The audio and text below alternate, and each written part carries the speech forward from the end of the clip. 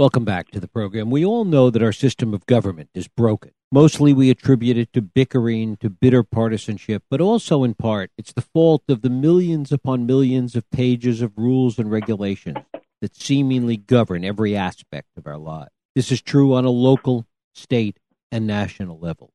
Many of these rules were well-meaning, put in place to address a problem, right or wrong, or fix an imbalance. The process has gotten out of hand and hardly kept pace with the progress of the world around them. What we have now not only stifles innovation, it increases cost and really runs counter to some of our most cherished principles and ideas as to what our country is about. We're going to talk about this today with a guest that has been with us before. It is my pleasure to welcome Philip K. Howard back to this program. He's the author of The Death of Common Sense. He's the chairman of Common Good, and it is my pleasure welcome him here to talk about the rule of nobody. Philip Howard, thanks so much for joining us. Nice to be with you. Great to have you here. When we talk about all of these rules and regulations, talk first about the scope of this, because I think we forget sometimes how big a situation we're talking about. Literally hundreds of millions of words just of federal rules and regulations. Yes, and so federal regulations probably somewhere between 100 and 150 million words of law, and then all the state and local regulation is another maybe 2 billion or so words. It's beyond the capacity of any mortal to know these laws, and not only to know them, but it's impossible to comply with them because they're just sort of piled up, and each one may be well-meaning, but nobody actually has the job of making them fit together. So it's filled with inconsistencies and duplicate. There are 82 teacher training programs in the federal government. Which one do you apply for? So, it's literally a kind of a junk pile. And the result of all of this is not just that some of them are ignored, but that they really become a roadblock sometimes to getting things done. Oh, much worse than that. It's the basis of government paralysis and increasingly economic paralysis. The U.S. now ranks 20th in the world in ease of starting a business. This is the United States of America, 20th in the world in ease of starting a business. The reason is because it takes a dozen, sometimes several dozen permits from different agencies to start a business. Talk a little bit about how we got to this point. Well, I think there are two structural flaws in the way we've set up the legal structure of government. The first is that we treat all law the same as if it were the 10 Commandments, except it's the 10 million commandments. But there's laws and there's laws. There's the First Amendment. There's the protection against unreasonable searches and seizures in the Constitution. There are laws against theft and fraud and complying with contracts. These are all, sort of timeless principles, and they should last forever. And then there are what are more like social management tools, where government is trying to eliminate a harm, so it passed a law, or it's trying to provide social service, like special ed laws, for example, for disabled children. And those are much more like management tools for society. And how they work, whether they should continue to exist or in what form depends on how they work. But we never go back and look at how they work. They just get enacted decades ago, and then they set sail towards immortality. Well, every one of them has unintended consequences. Special ed, for example, now consumes over 25% of the total K-12 budget in America. There's almost no money for gifted children or early education. Is that the right balance? Nobody's even asking the question. So that's one problem. The second problem is that we have this idea that law should tell people how to do things correctly. That's really not what a free society is about. That's central planning. If you have, it's one thing to say, for example, for nursing home regulation. I'm not an anti-regulator. I believe that government oversight is more needed in a crowded society where you putting your loved ones in the care of people you don't know. So you want some government oversight there. But it's one thing to have principles to say you've got to have a home-like setting, respect the dignity of the residents, have nutritious meals. All those things are perfectly comprehensible. But that isn't how they regulate nursing homes. They have 1,000 rules that say food shall be stored not less than 15 centimeters above the floor. There shall be .09 recreational workers. It just goes on forever. Eggs shall be cooked. There's a rule that says that. Many of them completely obvious or self-evident. But if you've got thousands of rules, then what happens is the people in the nursing home spend their whole day complying with the rules instead of making life nice for the residents. It's completely counterproductive, or 80% counterproductive. Has there ever been a conversation anywhere about the reality that, as you say, we never go back and look not only at the unintended consequences, but even the fact that some of these laws are irrelevant to the times in which we live, that it's just layer upon layer piled on each other. They never sunset, and we never even have the opportunity inherent in the laws themselves to go back and look at how they're working or not working. No, there hasn't really been any coherent conversation, public conversation. Everybody argues about public policy, about what our goals should be, and nobody's really talking about how do we implement our goals. And you can't implement goals when people are crushed by billions of words of law. You can't get anything done. The President of the United States doesn't have authority to approve rebuilding a decrepit bridge. It takes close to a decade to get approval. That's just absurd. I mean, why do we elect people if not to make, in this case, obvious choices to rebuild infrastructure? So, we could hire 2 million Americans if the president had the authority to approve obvious rebuilding projects. They'd be hired in 2 years. But he can't do it because he doesn't have the authority to do it. To what extent is the legal system and the need for tort reform tied up in all of this? Well, it's very related because one of the drivers of detailed rules is that everyone's scared they're going to get sued, including government. And so they say, well, if there's a rule for it, then we can say we followed the rule. But that's a really lousy reason to create a system of central planning. And you get these idiocies where now we're training a whole culture of people that their job is not to do what's right, but to follow the rules. So, for example, a couple of years ago, a mother's son was depressed. He had gone off his medication. He said he was going to kill himself by just swimming out into the ocean off Alameda County. And so she called 911, and sure enough, the firemen and police came, and they're standing on the beach. There's some guy treading water 150 yards offshore. Crowds, passersby came, and they said, why don't you go save this person? And they said, because of budget cuts, we haven't been recertified for land-based rescue. So it would be illegal for us to go rescue him, and there might be liability. Well, what liability? Why don't you be liable to save somebody's life? But they refused to do it. So finally, a woman passing by dove into the water, and she swam out to try to save it. Got there too late. She ended up dragging the body back in. And the next day, the fire chief was asked, by the media. He said, well, what would you have done if that was a young child that was drowning? And he said, I know what I would have done if I was off duty, but if I was on duty, I'd have to follow the rule. Wow. Now, think about that. I mean, that's crazy. I can tell you 5 stories like that from the last year, where people watch people die because the rule says call 911. There was a story just over the weekend of a veteran who died because no one would take him the 500 feet to the hospital next door because the rule was to call 911. It's sort of, and that's in part related to this fear of litigation. Everybody's so paranoid about getting sued that they have to follow the rules. To what extent has this become so inculcated in our culture that even beyond looking at the rules themselves, that we now have a culture that thinks this way, that operates this way, which is even harder to turn around?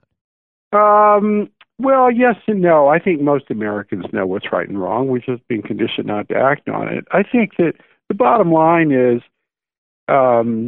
people who act like idiots, including following the rules, ought to be accountable for that. including, after a warning, getting fired, let's say. The fear of losing your job will trump the culture. So if you put some leadership in here where people are told, your job isn't to follow this rule book, your job is to do what's right, then people will change. So I don't think the culture's gone yet, but there's certainly warning signs. Certainly within the political culture, there isn't the will to address any of this. No, the political system, big change never comes from the political system. I mean, they're all lagging indicators. It's really, every member of Congress should resign. It's really, Washington's really too far gone. These changes will happen because I and others are able to, get together and start a movement to force change, and that combined with a crisis. None of this will happen until we have some serious crisis, I'm afraid. It provides the impetus for change. But you can't just wait for the crisis, because often you can get a change that's really terrible. Right. I mean, one of the things you talk about is, for example, the Volcker Rule. Whether it's good, bad, or indifferent is not the point. The issue that you talk about is how complex it is, and that's as a result of crisis. Yes, and so you end up with a 980-page rule to regulate proprietary trading for banks. There's so many things wrong with this rule, I can barely begin. But one of them is they only really care about a dozen big banks, who engaged in too much, risk-taking with their capital, with proprietary trading, as opposed to, lending people money and doing conventional bank business. So they write this rule to this tome to deal with it. Well, it should have been about a paragraph. It said, shall not engage in proprietary trading, except, when necessary to, in the furtherance of, client activities or something like that. You just have a general principle. And it should only apply to the big banks. So they're the only ones we care about. They're the only ones that have systemic risk that, can cause the kind of problems that happened in 2007, 2008. So instead it applies to almost everybody. And with that many pages, it's just creating loopholes. The more words you create, the more loopholes you get. You make it nice and kind of general and vague, and all these big banks are swarming with bank examiners. Like at any given point, J.P. Morgan Chase has 150 bank examiners on premises. They can look at the books every month and tell whether they're engaging in trading of sorts that look suspicious. So it's not that hard a problem to solve. You don't need 980 pages. What is it going to take? And you talk about a movement, you talk about outside government. I mean, the reality is that this problem is so large, addressing the point we made at the beginning in terms of how much regulation there is on the federal level and on the state level and even the local level, the degree to which any of this can be addressed in a meaningful way. Well, first of all, so I have this new book, The Rule of Nobody, and I talk about that. And basically, it's not whether it can be addressed; it has to be addressed. I mean, the system will collapse of its own weight. I just watched a video by Larry Page at Google, basically saying that. He said there's so much law that it's going to collapse of its own weight, and it will. It's just grinding to a halt. We can't rebuild. Infrastructure students teachers have lost control of the classroom. Doctors spend over a third of their time doing paperwork. It's grinding to a halt. Government can't do anything, and it costs too much. So it's going to have to change. But as I said, it will probably be in a time of crisis. One of the places that we see a real profound effect of all of this is in the area of innovation and stifling innovation and the difficulty for real creative destruction to come along, things like Airbnb or Uber. We've seen the rules and regulations that are so in place, so enmeshed in these systems that it makes it very difficult for new ways of doing things. Well, that's true. And it's interesting. The technology areas have been, at least initially, immune because they were new, right? But the regulations are catching up to them. So Uber and Airbnb are both good examples of regulators descending upon them because they were vested interests in the status quo that don't want them to compete, even though they provide fantastic services. So, but it isn't just new businesses like that. It's also innovation and creativity, with small letters. People in the community deciding to build a new park, or to have an activity on the weekends, or to take the kids on a field trip, or to let the church have this kind of activity for kids, or whatever. All these things run into numerous legal hurdles, many of which are completely unnecessary. But I mean, some teacher in Wyoming was telling me about, she needed to take some kids to the debating finals in Wyoming, in Laramie, it's 200 miles away from Cody, and they were forced to go in a school bus that held 60 people because the rules didn't allow the teacher to drive them, saving money, in her van. I mean, how stupid is that? Rumbling along in some uncomfortable, and by the way, unsafe, because those buses are not that safe, school bus. It's just idiotic. Yes, so it's stifling creativity and innovation at every level of society. The other area is the way in which so much of this regulation is misused. California is perhaps a really good example in terms of CEQA. And in fact, even the most ardent environmentalists have to admit that this has been used over and over again to stop progress, to stop projects and development that people don't want, that have nothing to do with environmental issues. Oh, completely. There's a project right now to raise the roadway of the Bayonne Bridge that goes into Newark Harbor to let a new generation of efficient and environmentally clean post-Panamax ships come into the harbor. It's being sued by a, quote, group of environmentalists, but it turns out they are being funded by the Teamsters Union. And the reason the Teamsters are funding them is because they're trying to put pressure on the Port Authority to make it a closed union shop. And so they'll do anything to make life miserable for the people who run the port to try to accomplish that end. And they're using environmental law. It has nothing to do with the environment. The project has only positive environmental impact. They're just raising the roadway of an existing bridge. So I tell the story in The Rule of Nobody, the first story, but this, they saved billions of dollars by figuring out how to use the same foundation, same right-of-way of this 80-year-old bridge by just moving the roadway up into its arch to allow the new ships to come in. These people are just for a completely ulterior purpose. The Teamsters are misusing environmental law. Is it going to take some kind of a legal effort to begin to overturn all of this? Well, I think it takes a lot of different kinds of efforts, but legal is one. There was this recent case in California where someone declared the tenure system, a judge declared the tenure system unconstitutional, right? Mm-hmm. And so that's use of the courts, kind of like a judo move to, everybody else uses the courts to stop things happening. This is using the courts to force something to happen. I'm the chair of a not-for-profit called Common Good, commongood.org, that does, comes up with proposals to radically simplify different aspects of government. One of the ones that needed most is the civil service system. It's just like a teachers union. It's hidebound. You can't manage anything. It's terrible for the people within it. And I actually think the federal civil service system is unconstitutional because it's Congress basically putting rules on the president about how he manages the executive branch. Well, the president's supposed to be in charge of the executive branch. How do you manage something if you can't hire and fire people? So we're actually thinking about bringing affirmative litigation to declare the civil service system unconstitutional.